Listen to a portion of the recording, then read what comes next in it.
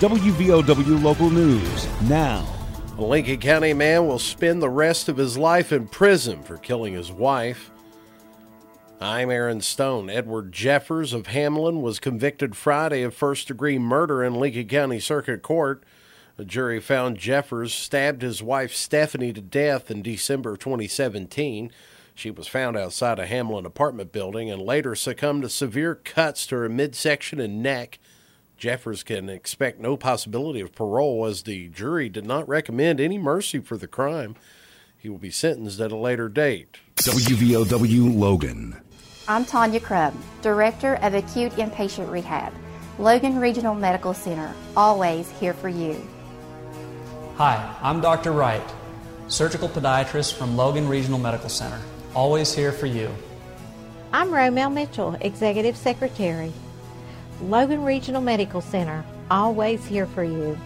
Thank you for trusting your care at Logan Regional Medical Center, always here for you. The West Virginia Department of Health and Human Resources reported 15,490 active cases of COVID-19 today.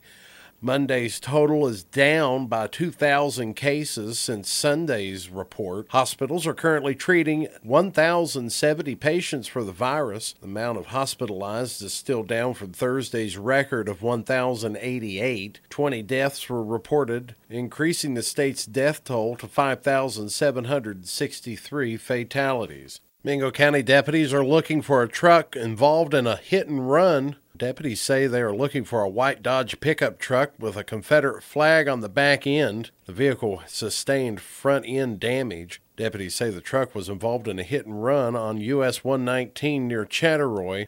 Anyone with information or the location of the vehicle is asked to call 304-235-8551. One lane of Huff Mountain Road near Oceana is open once again following a crash between two coal trucks early this morning. Reportedly, one truck was loaded and the other empty when the two hit head-on in a bend of the mountain.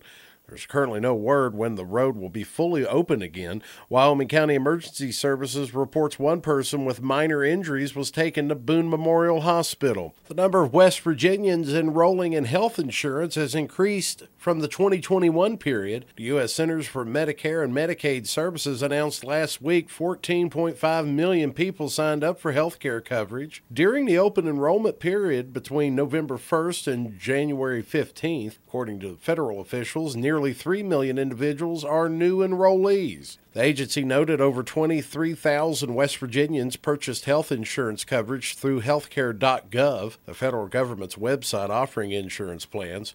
And according to Jeremy Smith, the program director at West Virginia Navigator, the two groups with significant increases in enrollment were small business owners and older residents unable to enroll in Medicare.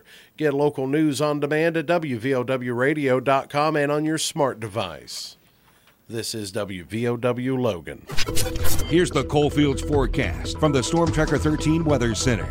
This is Storm Tracker 13 meteorologist Joe Fitzwater with a forecast across the Coalfields. For tonight, we'll see mostly clear conditions with low temperatures in the mid-20s. And wow, it's a big warm-up on the way for the region on Tuesday with mostly sunny skies. High temperatures all the way up into the mid-50s. And we could make a run at 60 degrees for your Wednesday. Gusty showers will be possible toward dinner time, though. And again, after a start around freezing, we'll see highs near 60. For Storm Tracker 13, I'm meteorologist Joe Fitzwater. Listen throughout the day or click on tristateupdate.com for more weather information from the Storm Tracker 13 Weather Center.